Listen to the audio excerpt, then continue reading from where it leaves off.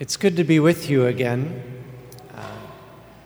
My name is Father Christopher Trenta. For those who may not remember or recognize the face, I'm listed on the front of the bulletin as that in-resident priest that most people don't see throughout the year because the bishop has me busy away studying over in Rome. But during the summer, I get to celebrate, very much in the spirit of our gospel today, a little chance to rest. And what's most wonderful about the rest when I come home is that I come back to my parish family where I grew up and I went to middle school. Mom and dad are still parishioners here. And much diverse from my normal Sunday celebration during the school year, which is mostly just the 75 priests who live together, coming together for Sunday worship. I'm back in a parish setting with a vibrant celebration of the Holy Liturgy of the Mass. This is a beautiful part of the rest that I thrive on, especially as the bishop has me studying liturgy. So I've been with you now. This is I believe, my fifth summer assigned to be in residence here, but you didn't see me the first one because I was studying Italian. So 3 years ago, when I did start showing up here during the summer, we preached on the same gospel. I remember discussing burdens and challenges and having survived really that first couple years of class and a new culture and a new way of learning. And I was grateful to God for His presence and I guess leading me to the patience that would allow me to make that transition from an ordinary parish priest to going back to studies and doing those other classworks, papers and oral exams in English and in Italian, and grateful for that. But we're back in here 3 years later. We have a 3-year annual lectionary cycle, so we go through the Gospels every 3 years, and we're back to where we were. And I'm pleased to report on this occasion that all of my classwork is done, but it almost wasn't. I've passed my last class this June, and the one that was straggling on, difficult as ever to pass, was Latin. They still make us do Latin, and I had a couple goes at this exam. I had one class I had to pass, get through this Latin, and it took me 3 attempts. I'm not afraid to say that the Roman system's a little more forgiving in terms of letting you retry things until you get it right. But I finally got it on this past June when I passed this class.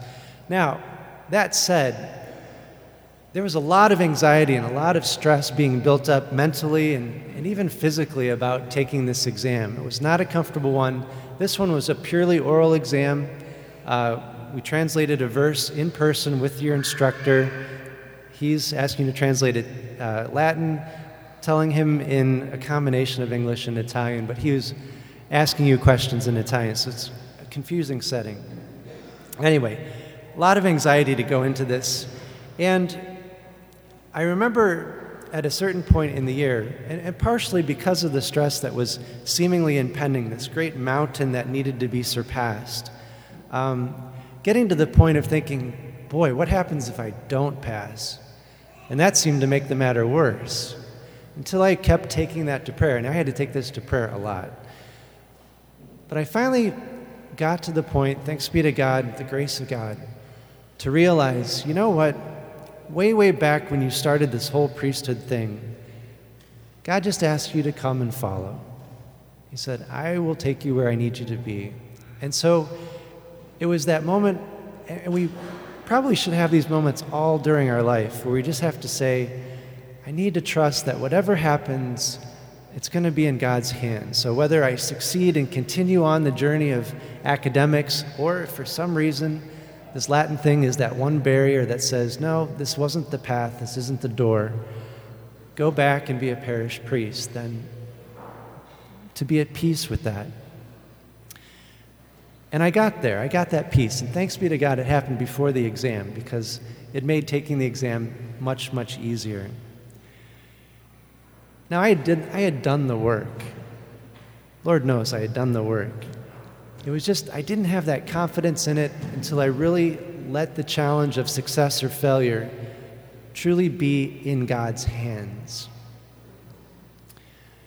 And I think that's the lesson today in terms of this rest that God is calling us to.